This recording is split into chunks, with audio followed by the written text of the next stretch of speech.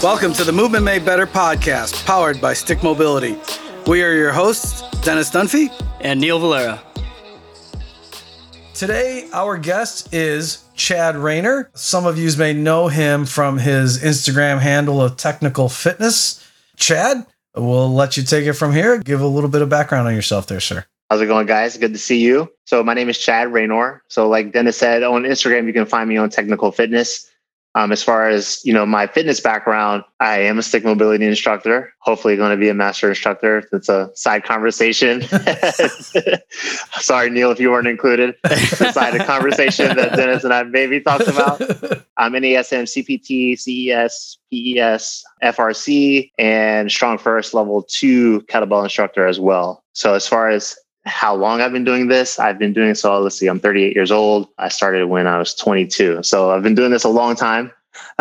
And so I guess pretty much my style is, again, I try to position myself to be able to work with anybody that's in front of me. But what I tend to specialize in more so is, mobility work, working on clients, being resilient and being able to, whether they want to do traditional strength training, I have clients that are snowboarders. I have clients that are golfers, just being able to put people in position to do what they want to do out of life. So I let them tell me what they want to be able to do. And then I just try to, get them in the right position to do so pain-free with as much efficiency as possible. For people that are going to watch this on YouTube, we're going to have video clips and some images of Chad.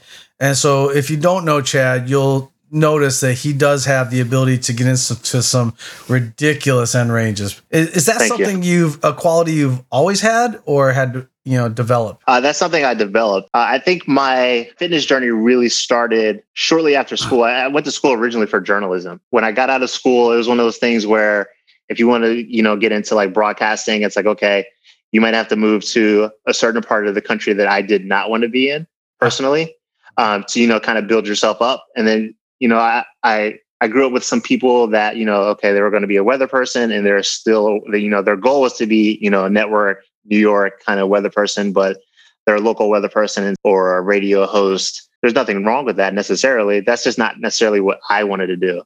And so that's how I kind of started with, just kind of working out and getting into fitness. And then I was in a really bad car accident when I was 23 years old. My fault. I wasn't wearing a seatbelt and I got ejected from the car. And so from that standpoint, it led to essentially me having a broken back. So I cracked L1 through 5 vertebrae, cracked my sacrum and my coccyx chipped off. I ended up having immediate surgery on my left knee and both ankles at that time. At the same time during that accident. I was actually medevac, so a helicopter ride to the hospital. I had shoulder issues before that as well, and those kind of the accident exacerbated the shoulder issues. And so a few years later, I ended up having surgery on both shoulders as well. So I had a unique experience where I've had surgery literally from head to toe, but I was an active person. I was an outdoor person. I love working out, and I had a bunch of doctors telling me that I wouldn't be able to do a lot of stuff that I was accustomed to doing.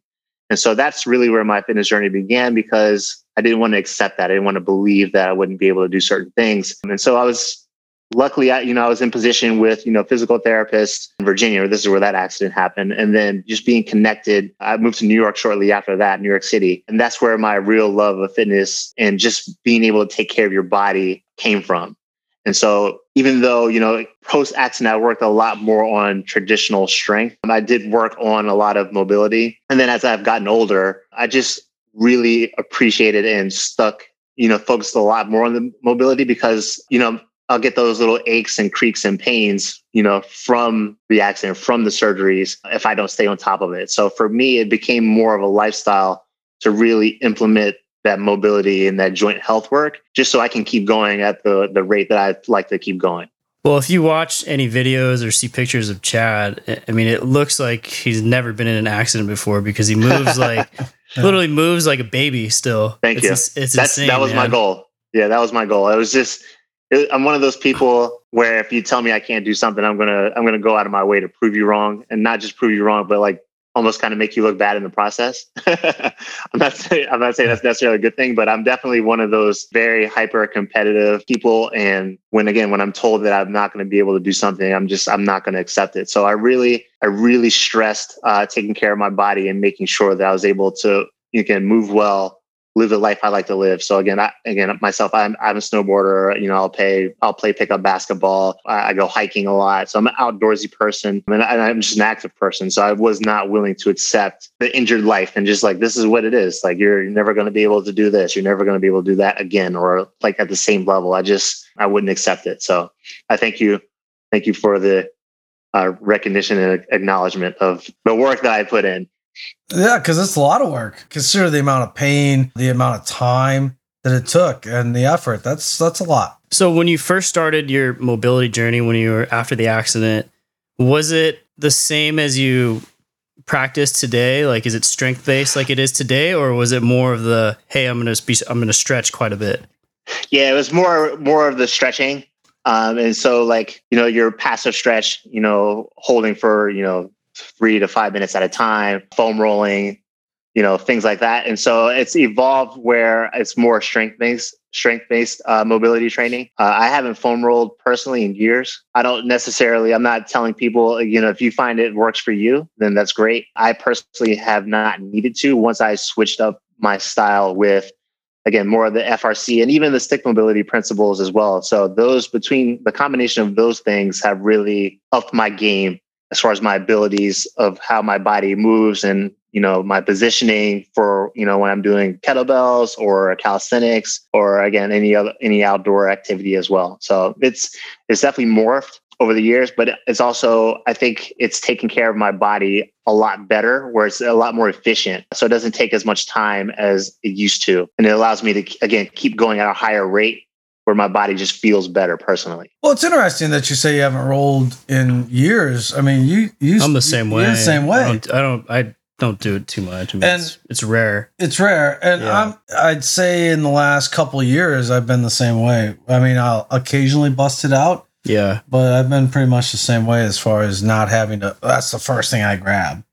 Yeah. I want to get into. Yeah. I think it's been about 5 years since I've actually like touched a foam roll for my own purposes. Like, I've touched one for demonstrating things on videos or whatever, but for my own personal use, it's been at least 5 years. And so again, what I try to put out there is on like Instagram, it's just trying to show like a different way for people to be successful, be healthy, be resilient, and just be able to move and just be more efficient with their time, being able to, again, still be able to move properly and understand movement quality and positioning, but also building resilience so your body can, keep functioning at the highest level possible.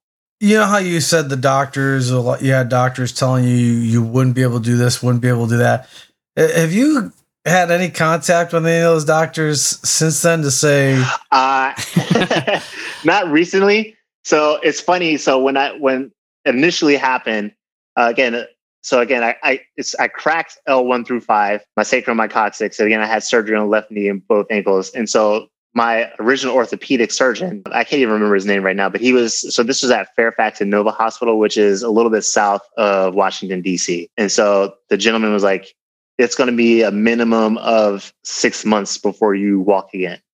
And I remember laughing at him, like literally like laughing out loud at him. And then he kind of laughed back at me, kind of like, who is this kid? Like, who does he think he is? Yeah. I literally walked into his office 2 months later and he smiled at me and he goes, Mr. Raynor, I want you to understand that you are a unique individual. This is not the normal situation. So I'm happy for you and I'm proud of you for doing the things that you've done, but this is not a normal kind of situation. And so for me, especially during that rehab process, I tell people when you experience pain like that, everything's relative at that point. Mm-hmm. And so when you go through that kind of trauma, you're able to push yourself to limits that you probably don't think that you're capable of. And that was my driving factor. Again, it was a combination of him telling me that I was not going to walk again, which again, at 23 years old, you're thinking like, what? Like, what do you mean I'm not going to be able to walk for 6 months? And again, I'll be able to walk again, but it's not going to be for 6 months. Like, I'm not going to accept that. And so I was able to really push myself through my rehab, and I had aggressive rehab that worked out for me. And again, So again, I was able to stroll into his office, and it's just that feeling of like, okay, this is, it's just a wonderful feeling to be able to kind of prove him wrong. But also as an empowering feeling, that's where, again, like I really wanted to work in fitness, because I'm like, okay, if this is happening to me, how many other people are going through this where they're told that they're not going to be able to golf again, or they're not going to be able to play tennis again, or whatever the case may be. And so I use that as like a power to kind of motivate me to help others. And so that's my fitness. That's what, how I got into this industry. That's why I do what I do on Instagram. We all put out information, and some of it's free, and it's kind of like, oh, well, putting out free information, but it's also not the same as working one-on-one, the detail and the thoroughness of it. But it at least puts people in position that may think that, they're not able to do something, that they are able to do something. And so that's the story I like to share with people. It's, obviously there's going to be situations where it may not work out in your favor, but at the same time, I want people to hear stories of people that it did work out for. And I think that's just important in general in life, is sharing experiences. So people don't necessarily it's a lonely feeling sometimes when you're like, oh, okay, I have to, I'm in this hospital bed, and I've got like these wounds and this surgery. And it's like, okay, well, what do I do next? And you just have a lot of time to kind of process the information and like how you want to approach it. And so I try to take advantage of that as much as possible during that time, and just in life in general, just like process information, whether it's, again, like with COVID, it's like, okay, well, you can't train in the gym anymore. Like I immediately was training people virtually online. Like, well, again, I understand, I've been doing this long enough, and I've lived through enough to understand positioning of the body and, what's efficient, what's not. So all I have to do is be able to see you. Maybe I'll not be able to touch you, or maybe I may not be in person. But again, I understand positioning enough where I can continue to help you regardless of the situation. So it's being able to adapt to whatever comes at your way is something that, I try to stress to, people that are in my circle or, my clientele. Would you say that you move better now than you did prior to your accident? I move better now at 38 years old than I did at 23 years old. And I feel better as well. I move better. I feel better. Again, I can't say that that's going to be the case for everybody. That is the case for me. But again, it's also different for us because this is our lifestyle. I can speak on that because I'm also generally not sitting on the desk, or I'm not sitting in the car commuting. I'm constantly moving. So, between walking the dog, our lifestyle of being outdoors, like I'm constantly moving outside of when I'm actually, working with clients virtually, but even when you're in person, you're constantly, moving in person, or I'm constantly moving in person. So my body feels amazing. I'm also inspired by even like modern athletes right now. You have, your Tom Brady's, your LeBrons, who as they get older, we have more information than we did 10, 15, 20 years ago, that to know that, yeah, maybe you don't perform at the level that you could. If I knew what I knew now, at 22, 23, of course my body would move better and, be super efficient. But at the same time, I didn't, I just based off of traditional strength.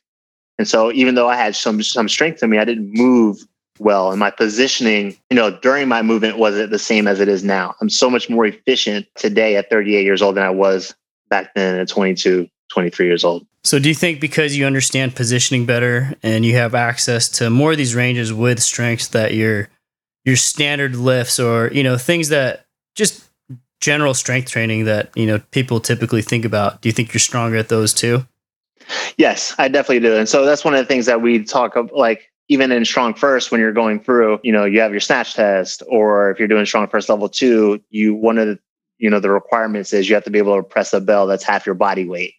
And so if your positioning is not, if you have trouble with shoulder reflection, it's much harder to lift something that's half your body weight over your head versus if you have optimal shoulder reflection. And so it just makes it much easier to do your traditional lifts, to do your calisthenics, to do your weekend activities, tennis, golf. And so that's what I try to help people understand is I think sometimes you have a lot of old school kind of thought process people with, okay, well, traditional lifting is how you get stronger and that's it. And that's how you're technically strengthening your joints by doing traditional lifts, but not everybody can start off at that point, especially if you're just like beginning. And so it's trying to educate people that doing this type of training, working with sticks, working on joint health, working on your movement patterns, working on your positioning sets you up to be able to continue to do those things, whether it's, okay, I want to do Olympic lifts, I want to do traditional strength training, I want to be able to golf. Like it opens up so many more doors than, the old school way of thinking, the bodybuilder way of how fitness kind of really started. If I had an hour, like most people are in that 60-minute workout time set or mindset, how much do you devote to specific joint training itself as compared to getting it through actual loaded movements or applying that to an actual overall movement? Yeah, obviously, it's going to depend on the person that's in front of you. I have multiple clients who've had spinal fusions and foot fusions, and they're seniors. And so a lot of our work is joint health and just movement pattern. They just want to move and feel better. They're not necessarily looking to gain. Obviously, you're going to gain some strength with what we do, but they're not looking to like, oh, how much can I squat? How much can I deadlift? They just want to be able to, move without pain.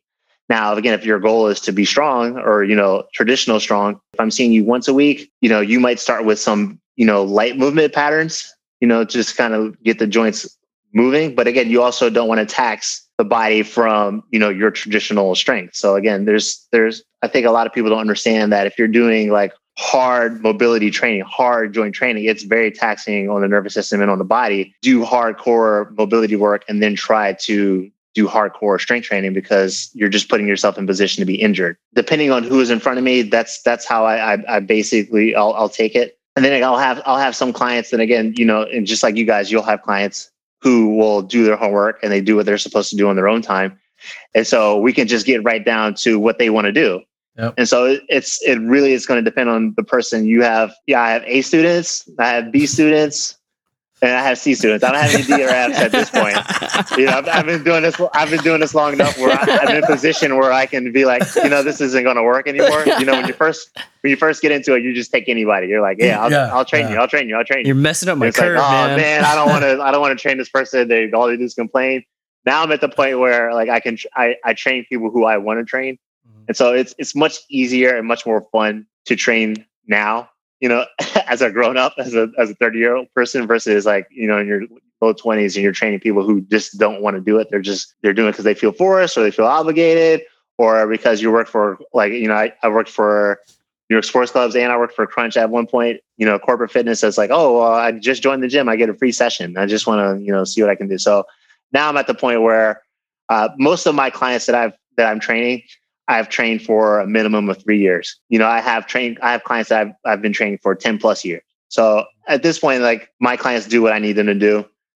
So it's just going to depend on who's in front of me. How about for yourself? What does your hour look like for training? If you train for an hour? Yeah. So I generally train for an hour. I don't necessarily train longer than an hour. Sometimes, the absolute longest I'll personally train is an hour and 15. And it's not like I have like a timer, like, oh, it's an hour and 15, I'm done. It's just at this point, I know my goals. I know what my body needs. So again, my kettlebell sessions are going to be between 45 minutes to an hour max. So I'll do kettlebells 2 to 3 times a week. I do a lot of calisthenics. So with like, we have a pull-up bar in our apartment, an actual pull-up bar, not like one that you hang on a door jamb, but an actual pull-up bar that doubles as a squat rack. Morgan, my wife, and we do a lot of calisthenics. We have parallel bars. So again, those sessions will last 45 minutes, maybe an hour, 15 max. And then my joint work as well. That's something that's going to be 45 to 60 minutes as well. Because then I'll go through the whole chain. I'll go ankles, I'll have knees, hips, shoulders, neck, spine. So I'll take my time and I'll go through all of that as well. When you make your post, is there a lot of negative feedback, a little negative feedback? People say, oh, that's not good for you. That's not healthy for you. You're going to ultimately end up in a bad place. Yeah, I actually, surprisingly, I generally get very little negative feedback. I can't explain why that is, because I definitely know people like, friends of mine and looking at other people's pages that definitely get that negative feedback. Again, I can't explain why. Again, the rare comment that I get that is negative again, I'll try to respond on the actual post itself so people can kind of see if they have any questions or answers. And then I'll also I'll reach out to that person. I'll direct message them and kind of see, what their head's at and try to have a conversation with them. I think, again, another thing, an aspect in life is people have a hard time having conversations these days. It's okay to not agree with something. It's just explain why. And so I'll try to have conversations with people with my thought process, try to understand their thought process, and then try to come to some sort of agreement, whether it's we agree to agree or agree to disagree. It's just having conversations with people. So I'm open to criticism, but I'm also open to having conversations. So anybody that has any questions or doesn't believe in what I put out there, I'm more than willing to have a regular conversation about it. Again, one of the other aspects of having an accident where you're ejected from a car, which actually ended up being a positive. I'm not advocating for not wearing your seatbelt, but in my case, my case, not wearing my seatbelt actually saved my life because my car was crushed. So if I was inside the car, I would have been crushed inside the car. But it gives you a different perspective on life. I don't really sweat or stress small stuff. I don't really care if you like me or not, to be honest with you. I put myself out there. And again, what I feel like for me, I'm putting my information out there from a good place. I'm trying to help. Whether you feel it helps you or not is a different conversation. But there's no malice in the information that I put out there. And that's also even with other people's posts that I necessarily don't agree with. I'm not going on somebody else's page to say, you're full of it or you're wrong or whatever. I tried to have an actual conversation with them. And again, if we come to some sort of agreement, great. If not, it's not a big deal. There are way bigger things to kind of worry about, stress about in life. I'm just happy to be here, and I'm happy to be a functioning, human as far as I'm relatively successful in work. I'm able to move around and live the life I want to live based off of what happened to me. It could have been much worse. And so I don't stress people coming at me with any sort of negative energy or whatever. It is what it is. There's always going to be detractors out there. Again, people like us, we try to have science on our side. Mm-hmm. And so if you're not into that, then there's just certain people you were never going to help or convince or change their minds anyways. And so I don't really think about it. I just keep it moving. I try to help people. Yeah. It's like you said, I mean, we have the ability to say, hey, here's the scientific principles of what's behind what I'm doing. And if you want to argue those scientific principles, or debate those, I should say, then we're open to it. But if it's just your personal opinion about something, then it's a little different. It's just whatever. It's you can't waste your time or energy. One of the things my father used to say to me, he used to drop all sorts of little gems on me when I was a younger child. So my father actually passed away. It'll be 11 years ago in January. So I think about his teachings a lot through life. And so one of the things he used to always tell me is you can't help somebody that doesn't want to be helped. I know he didn't invent that, but at the same time, it's a very true statement. So I don't get myself worked up in somebody who's not willing to have an open conversation. So again, it's not necessarily that I'm right and you're wrong. It's just if you're not willing to actually have an actual conversation without name calling or profane language, and it's just I just move on. There's nothing I can do for you at this point in your life. That doesn't mean it's always going to be that way. Sometimes people will have epiphanies and they will change. And if you're willing to have change and have that conversation at a later date, then that's fine with me as well. But I'm not going to waste time and energy on somebody who's not going to have an actual conversation about a disagreement. Because I think what's interesting is when you see the positions that you can achieve, when other people see the positions you can achieve, what I love about it is showing people the possibilities. Correct. That's really my mindset is showing what the body can do. And again, it's a 38-year-old man who's had surgery on his left knee, both ankles, both shoulders, with back issues at some point. And again, I don't have back issues currently, but again, I had major back issues at some point. And just to show people, again, that like I said earlier, that's why I got into this industry. It was just a powerful feeling to be able to get through that. And then just even sharing that story with, my friends and family locally at that time, people were like, wow, this is just incredible. And so just seeing their reactions to it made me kind of think you know what, maybe this is something I want to do full time. And it was. And, so I've been doing it since. And again, I want to show people what the body can be capable of. I'm not saying that. And again, it's just like one of the things with, some of my range of motions, I know like my hip abduction is elite. My hip external rotation is average, maybe above average on a certain day. My shoulder extension is out of this world, but other things like that, I'm not great at everything, but I know there are certain things that I am well above average at. And so I want people to know, again, I have 4 anchors in my left shoulder and 5 in my right shoulder. And so for people who don't understand that, it's like when you have multiple shoulder dislocations, what happens is in my case, they put in what's called Arthrex biocomposite anchors. And so basically what happens is the labrum is off, and it makes your shoulder unstable. And so what they do is they sew through the labrum and screw through the bone to reattach your labrum so it doesn't dislocate anymore. So again, part of that is, again, you're going to sacrifice, allegedly you're going to sacrifice range of motion. I want people to see that even me with 4 anchors on my left shoulder and 5 in my right, but I still have above average, we'll say, shoulder mobility. And again, it doesn't impact me. I'm not in pain. I'm able to lift overhead. I'm able to squat or lunge with weight overhead. I don't have any issues with my alignment or my positioning through that. And so I wanted to share that and hopefully be, a light for people that think, I'm going through this right now, and I've had this nagging injury for this many years, or I had this accident happen, and the doctors are telling me that I'm not going to be able to do this anymore. I can't tell you how many people I've come across that said, my doctor said I can't golf anymore. I can't play tennis. I can't ski anymore. And again, it may be true, but again, let's try something different and see. Again, not to say that I'm better than any doctor. Doctors know what they know. They know what they can control. And so that's what doctors are good at. Doctors are good at controlling situations. And again, it's like, okay, you're going to have anesthesia. I'm going to open you up. This is what I do. And so I understand that. I don't necessarily understand movement because I personally don't do it myself. And so it's getting people to see and understand that there is possibly a different path. It's just, you have to know the right people. Again, people like us that kind of help you get into that positioning and that point where your body is able to work the way you want it to. And I feel like that's part of what resonated with me with you guys. It's, with Stick, it's like, okay, not everybody's going to be able to do maybe necessarily what I post, but what we can do is like, okay, like my most recent post with knee flexion. It's like, okay, I'm doing it without holding on to anything.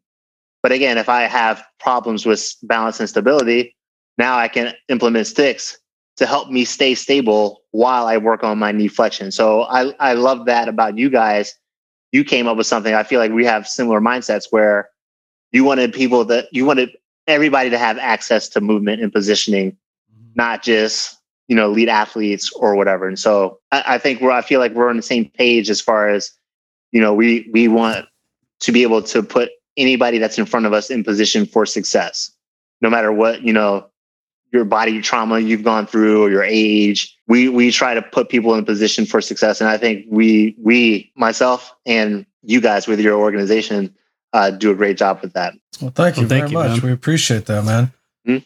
So with your own practice and, where you've gotten your joints to get to, and you said you have elite mobility in certain areas, do you continue to try to keep increasing the range of motion in the elite areas? Or do you just, hey, this is where I'm going to maintain, this level is good for me, and then now I'm going to start working on these other areas that need to catch up? Well, I feel like for me, like I continue to try to push it to see how much I can go. What is my actual max? Now, again, this is something where I also tell other people as well. What I personally do is not necessarily for you. I try to teach people to, strengthen and get as much range as they need for their lifestyle. And so for me, like if I'm doing, back levers on a pull-up bar, which I don't know if everybody understands what that is, just Google back lever. Yeah. So you need tremendous shoulder extension for that. So you're going to need something that's well above average to have the strength to maintain a back lever. And so for my lifestyle, I continue to try to push to get as much range of motion as possible for whatever I'm going to do for my calisthenic work. But again, if you're a golfer, you don't need as much range as I have for shoulder extension. Now, again, thoracic rotation might be a different story. But again, I try to, when I work with people or if people ask me questions, I try to stress that just because you see me do this does not mean that that's what you need to be at. You just need to work to the point where it benefits what you need to do. Again, golf, tennis, skiing, traditional lifts like, okay, I want to squat ass to grass, or I want to be able to snatch pain-free. Like, okay, well, these are the prerequisites you need. These are the movement patterns that you need in order to do that. So again, I always take it on a case-by-case basis, or whoever's in front of you, or whoever's in front of me. But for me, I personally want to see how far I can push this body. And so I'll never stop trying to get better as long as I can. Yeah, you want to set the example for people. Yeah. Are there moments or instances where you find that having the ability to get into extreme ranges or positions is maybe detrimental? I personally have not experienced that. I can say that I believe that other people can experience that. But for the way I personally train, I have not experienced where it's like, okay, this is too much in one way or another. Awesome. Because you run too, right, Chad? Yes. Because sometimes, people, they say, oh, if I stretch too much, then, I don't feel as bouncy. Well, yeah, again, that's why for me, again, personally, I've pretty much given up any passive work or foam rolling work. I just don't do it anymore. But again, I'll do like you see me post where I'm squatting on my toes. So again, it's a form of mobility, but again, it's also working on that stiffness to keep that spring, for running or jumping or anything like that. So again, it's going to be, for me, I understand how my body works and what my body needs. For the person listening, it's just going to depend on your lifestyle. And again, you have to be able to adjust with any adjustments that you make. So like I have one of my guys now who's a bass player. And so he's a bass player and a cello player and like lugging stuff around and like hunched over. He's having some back issues right now.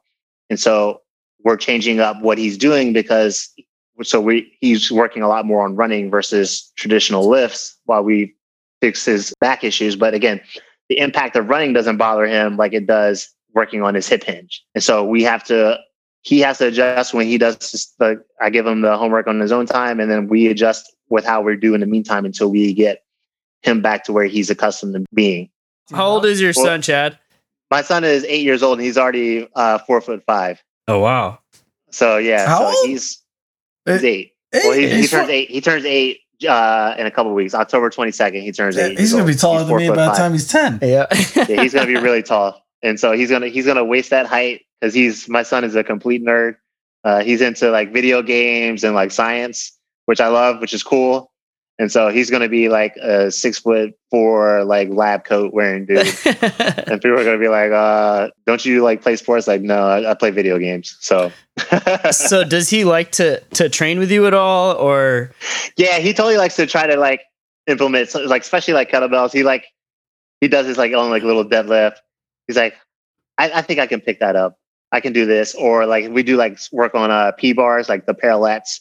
And so we're doing like tuck sits. So like my son can do a tuck sit on a parallel bar, like straight arm, shoulders back, supreme hip flexion. But as far as like extending his legs out, he can't do an L sit yet. He's just like, for him, you could just, it's so nice to see his eyes like light up. He's like, wow, like straightening your legs out is so much harder. But yeah, he definitely is into like, he sees myself, he sees Morgan doing stuff. And so he's just like, he's very intrigued by it and wants to see if he can do it. But then he goes back to video games.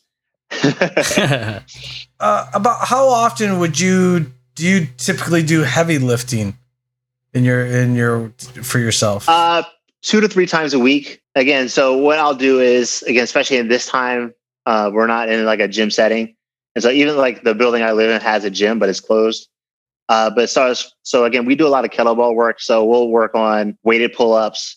We work on strict press, and we'll at this point now, because we're not necessarily dumbbell people. So we'll do like chest press with kettlebells, bent over rows with kettlebells as well. And so we have We have kettlebells up to 48 kilograms. So, okay. Oh, you got plenty of weight then. Yeah, plenty of weight. Yeah. So we have them from 12 kilograms up to 48 kilograms, and we have pairs of a good amount of those as well. So we'll do, double press, double cleans, double snatch. So that's how we try to get in our strength work.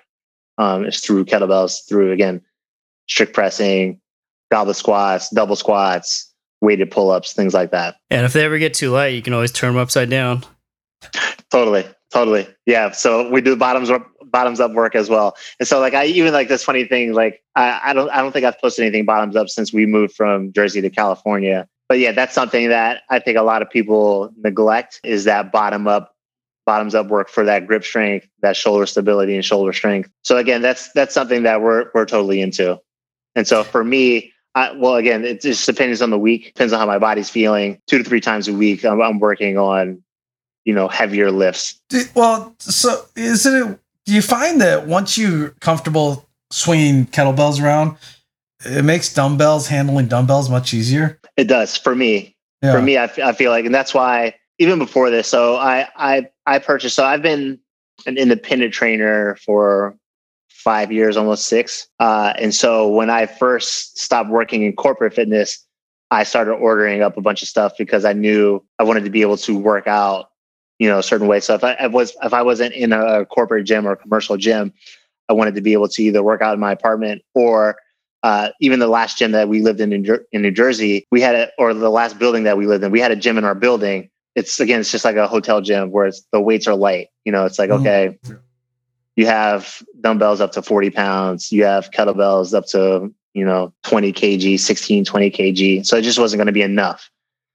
So I ordered, again, so I was prepared for the pandemic before it even happened. So I ordered a lot of stuff on my own. Because I also, at that point, I didn't want to necessarily join a gym, between training clients and just being a dad, all that stuff. And so I didn't want to make time to go to a corporate facility. I wanted to either I have a gym in my building where I live. So I just wanted to be able to, I'll just carry my own stuff to my own gym and be able to work out there. And so from that point on, I just enjoy the off-centeredness of working with a kettlebell versus the balance of working with a dumbbell. I just feel like my body prefers that versus the stability and the ease, in my opinion, of dumbbell work. Very true. So you said a little while ago about passive stretching. So for the listeners, can you quickly explain the difference between a passive stretch versus what we typically do as an active stretch? A lot of times, again, with yoga, it's going to be passive. An example so if you're trying to touch your toes, again, like a passive stretch is like, okay, where am I passively with, hamstrings? It's like, okay, if I'm leaning forward, I'm seated on the ground, I'm leaning forward, trying to touch my toes, or I'm using gravity, I'm standing up, I'm using gravity to help me lean forward and try to touch my toes, versus I'm standing upright.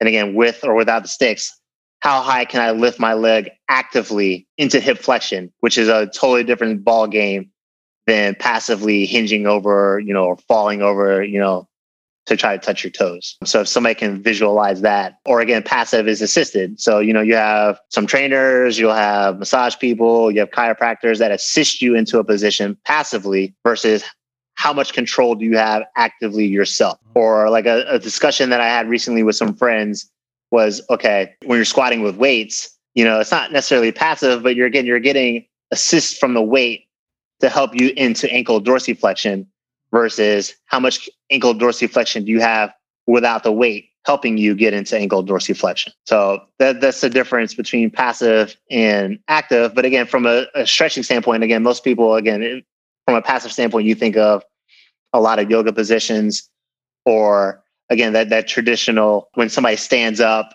like a track stretch where they think they're stretching their quad. So it's like, okay, I'm going to grab my foot and pull it back. Okay, well, how much, passively you can pull your foot to your hamstring or your glute, but actively, how can you flex actively at the knee to hold that foot as close as you can passively, to the hamstring or glute, depending on your bone length or your limb length. Yeah, because that's one of the things, like when we, like a pigeon pose, for example. You Correct. see people get into a pigeon pose and you'll walk past them and they might as well be asleep. I mean, they're on Exactly. the floor. You look at them, and there's times where I'm kind of like, what are you doing? I'm doing a pigeon pose. Yeah, well, why don't you actually do something, right? You're exactly falling asleep there. Yeah. And it's like you said, it's not, can you actively, what do you look like in your, your half 90-90 actively pulling yourself up into hip external rotation, or again, actively controlling, not just flopping over the front, actively being able to control with, again, a tall spine into your pigeon. Yeah. So like for people that may be listening who might want to try what we're talking about with a pigeon pose, next time you're in a pigeon pose, and just instead of just laying there like dying broccoli, take that back leg and actually push it into the floor. Exactly. And if you take your arms and drive your hands into the ground and then start to pull the floor apart, exactly. That's night and day. It's night and day. Yeah. It's night and day. And I think that's where even some people with large followings on social media, they'll promote stuff as active, even though it's a lot more passive. It's hard to kind of explain. I don't want to necessarily call anybody out because, again, I'm not into that personally, but there's definitely a lot of information out there that is not correct, which is, again, it's one of those things. It's unfortunate, but it is what it is. And so people like us try to put out other information so at least people can see it. Whether the algorithm allows people to see it is a different conversation. Yeah. But again, we do what we can to try to put out, the proper information to help people actually achieve their goals. But is a lot of that simply because of the mentality of this is the way we've always done it? And I think that's definitely, I think that's part of it for sure. It's a mentality of that's the way we've always done it. It's a look thing. Certain people have a certain look that's desirable to a lot of people. And so like, if I have a certain look and I put this information out there that this is passive or this is active or this tummy tea helped me do this, then people just kind of gobble it up. And so while it's frustrating, we have, as like science-based people, still have to kind of keep chugging along and pushing out, the information that we have. And I feel like, again, more and more people are coming to our side of the debate. Thing is with mobility and joint training specifically, I feel like a lot of people aren't into it. It's one of those things where they're not proactive, they're reactive.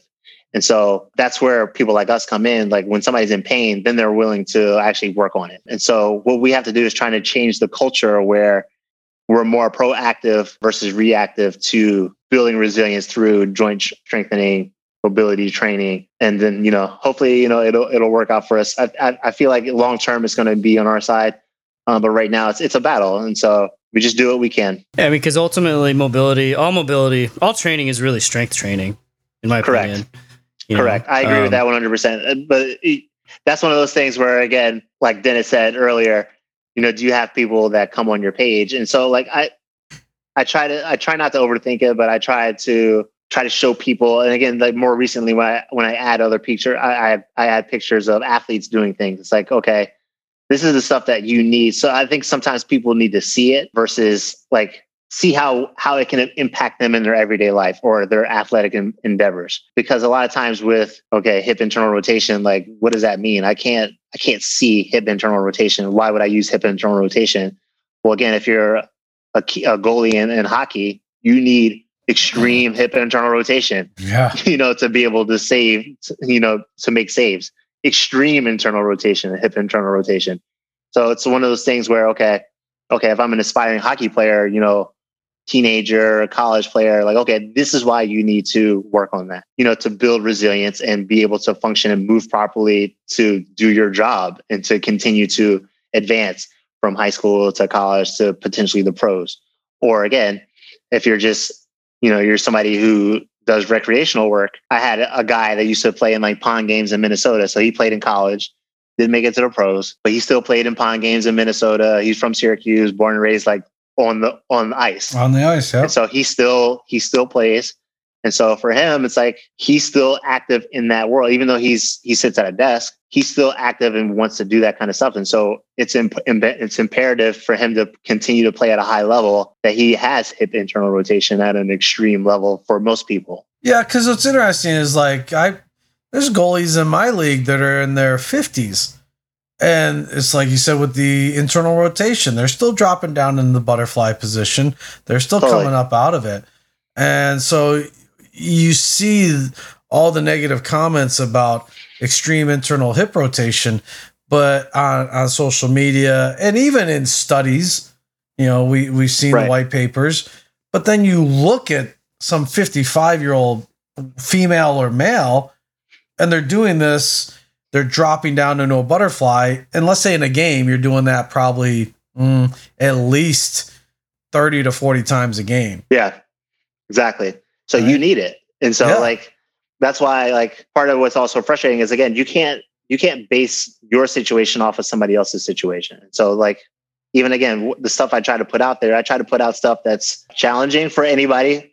And sometimes I'll put stuff out that may be a little bit easier, but it's accessible to everybody. I try to put out information that can benefit everybody. But at the same time, again, everybody's not the same. Everybody doesn't have the same goals. Everybody doesn't have the same aspirations. So not everybody wants to be a bodybuilder. Not everybody wants to be able to do handstands.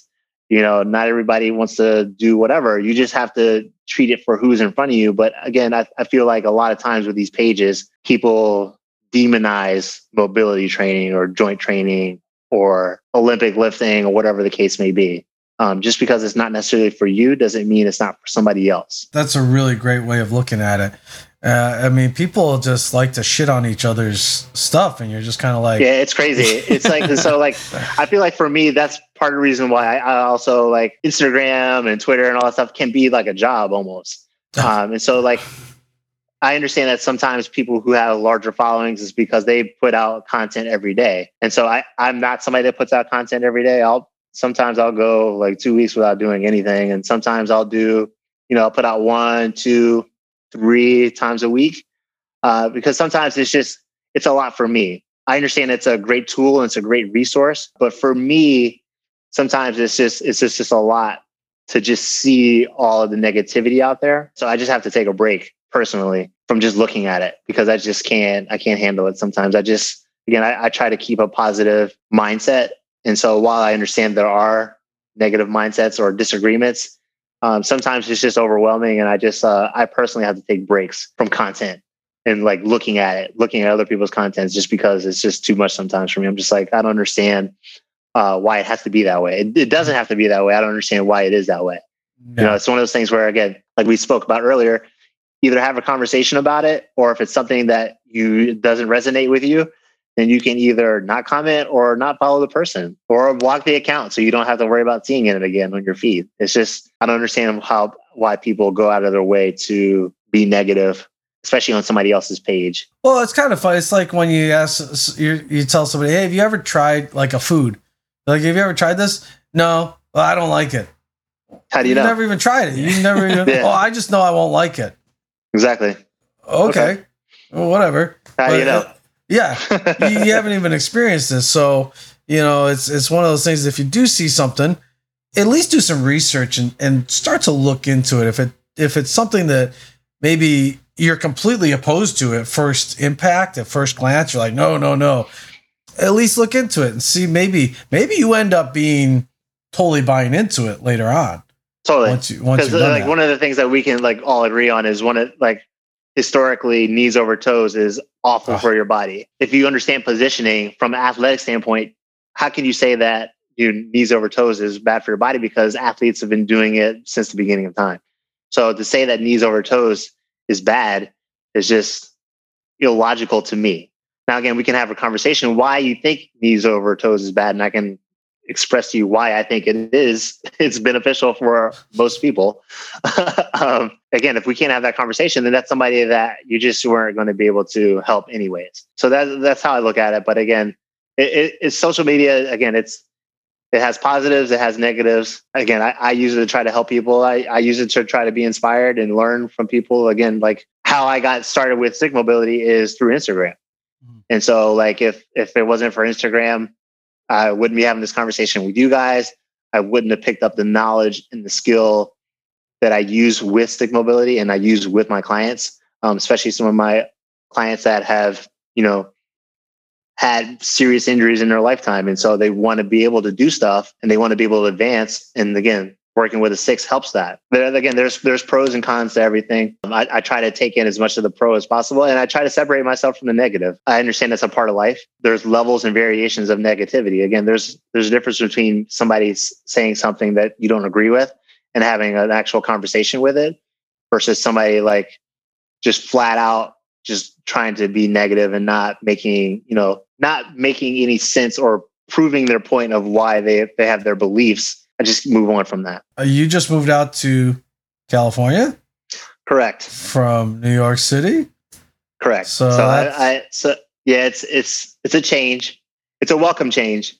It's definitely a different lifestyle here than back in the Northeast. But I'm here for it. And so we're very outdoorsy people. And so that was part of the reason. As I've gotten older, I have become less tolerant of the cold. And so if you've ever lived in New York City or you've ever visited New York City in the wintertime, it is cold. It is windy. There hasn't been as much snow recently in the last couple of years. But again, it's one of those things where, again, if you live in New York City, like you hate snow because, again, New York is a walking city. So you're walking through the snow. It's pretty for a few hours while it's actually snowing. And then because New York never stops going, the snow turns like black and brown and slushy. It's not like being in the mountains of Jackson Hole, where it's like, oh, this is beautiful and white and the way it looks on the trees. And so I was tired of the cold. I have some opportunities work-wise, and so does Morgan. And so we figured, this is one of the things with the pandemic going on right now, in our industry, it allowed us to continue to work with our New York City clientele virtually without having to be in person while we continue to build our businesses out here. So we were at a unique opportunity with the pandemic, and we were just like, this is something we've been thinking about for a few years. And we decided to finally pull the trigger on it. And we're happy. We love it. You guys have the LA shirt on. I'm all in on California. I'm all in.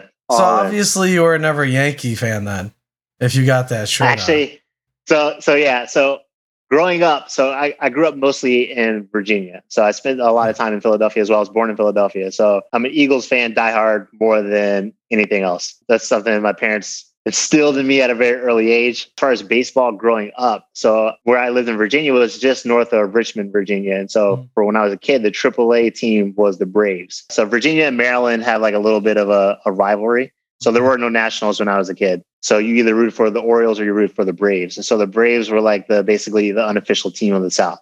So as a kid, I was a Braves fan. When I moved to New York, I became a Yankee fan just because, the energy and the love for the Yankees is just, it's a Yankee town for sure. So I still have a place in my heart for the Yankees. But I'm definitely like buying into this LA lifestyle. And I was a Kobe Bryant fan as well. Kobe Bryant is my favorite basketball player of all time. So I've rooted for the Lakers for a while as well. So I'm bought into the LA thing. I'm not necessarily a Dodger fan, but I'm not a Dodger hater as well. Not like the Red Sox. I'm a Red Sox hater for sure. So now anything Boston. So now that you're established out here, even in, let's say, 2-3 years, everything gets back to normal, so to speak, or the way we're used to it. Do you have any plans on opening up a gym in the training studio in the future? Or? Yeah. So the goal is to, at some point when things do open up. So with my other business, Recover, which was based in New York City, we want to be able to expand in LA. And that was part of the reasoning of moving out here as well. And so it's funny. So like right when we like made the decision that we were going to move, California was in a good position. And so right before we actually moved is when the cases like started piling back up again and everything started shutting back down. And so that put everything on hold in the meantime. So hopefully things will pick back up. We'll be able to get through this and, we'll be able to open things back up. And then the goal would be to have a facility in Los Angeles area. So what is Recover? Yeah, so Recover. So our main thing that we're doing right now, we offer Recover services, physical and mental recovery through various modalities. So we have a partnership with Normatec. We have a partnership with a company called Nucom. So I'm not sure if you're familiar with Nucom. It's basically, it gives you the restorative parts of sleep without actually being full blown asleep. So I want that.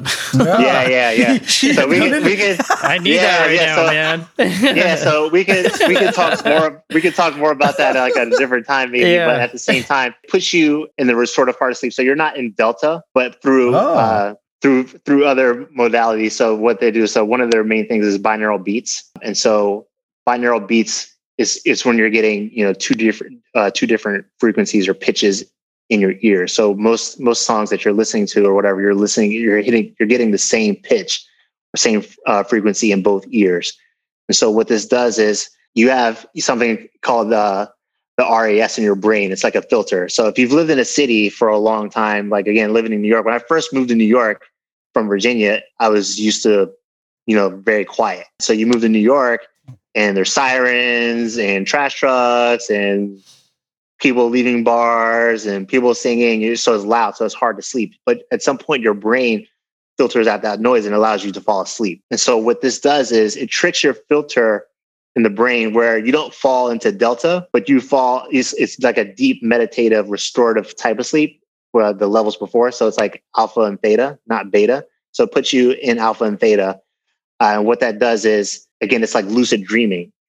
So what they market themselves as is you'll get up to 2 hours of restorative sleep in 20 to 30 minutes through the binaural beats and through GABA. So you absorb GABA through the skin. They have a cream that allows you to absorb the GABA as well. And so the two of those combined allow you to get that restorative amount of sleep. It's amazing. I wish you could try it right now. But again, it gives you that the feeling of restorative sleep, a nap, without that groggy feeling, because you don't allow yourself. So if you go home and you try to take a nap, you're going to go through your sleep cycles. You might fall into delta, and then you might not finish out the cycle because you set an alarm because you have something to do, and then you feel groggy because you didn't finish out the cycle. So this keeps you from falling into delta, so you don't get that groggy feeling. You actually wake up feeling refreshed. And so we do that. And also we had a CVAC machine, so altitude work, an infrared sauna. And so what we do normally, what we've been doing recently is events. And so like we just did our second year of the US Open for tennis. And so the athletes love it. So we'll do Normatec and we do Nucom because again, a lot of them, they're stressed out. They can't sleep. They're worried about their match or their bodies are feeling beat up, from a 4-hour match. And so we provide Normatec, provide Nucom to help the athletes recover as much as possible. And so that's what we do. Well, that would be fantastic for business travelers who are changing time zones. So we also do that. Mm-hmm.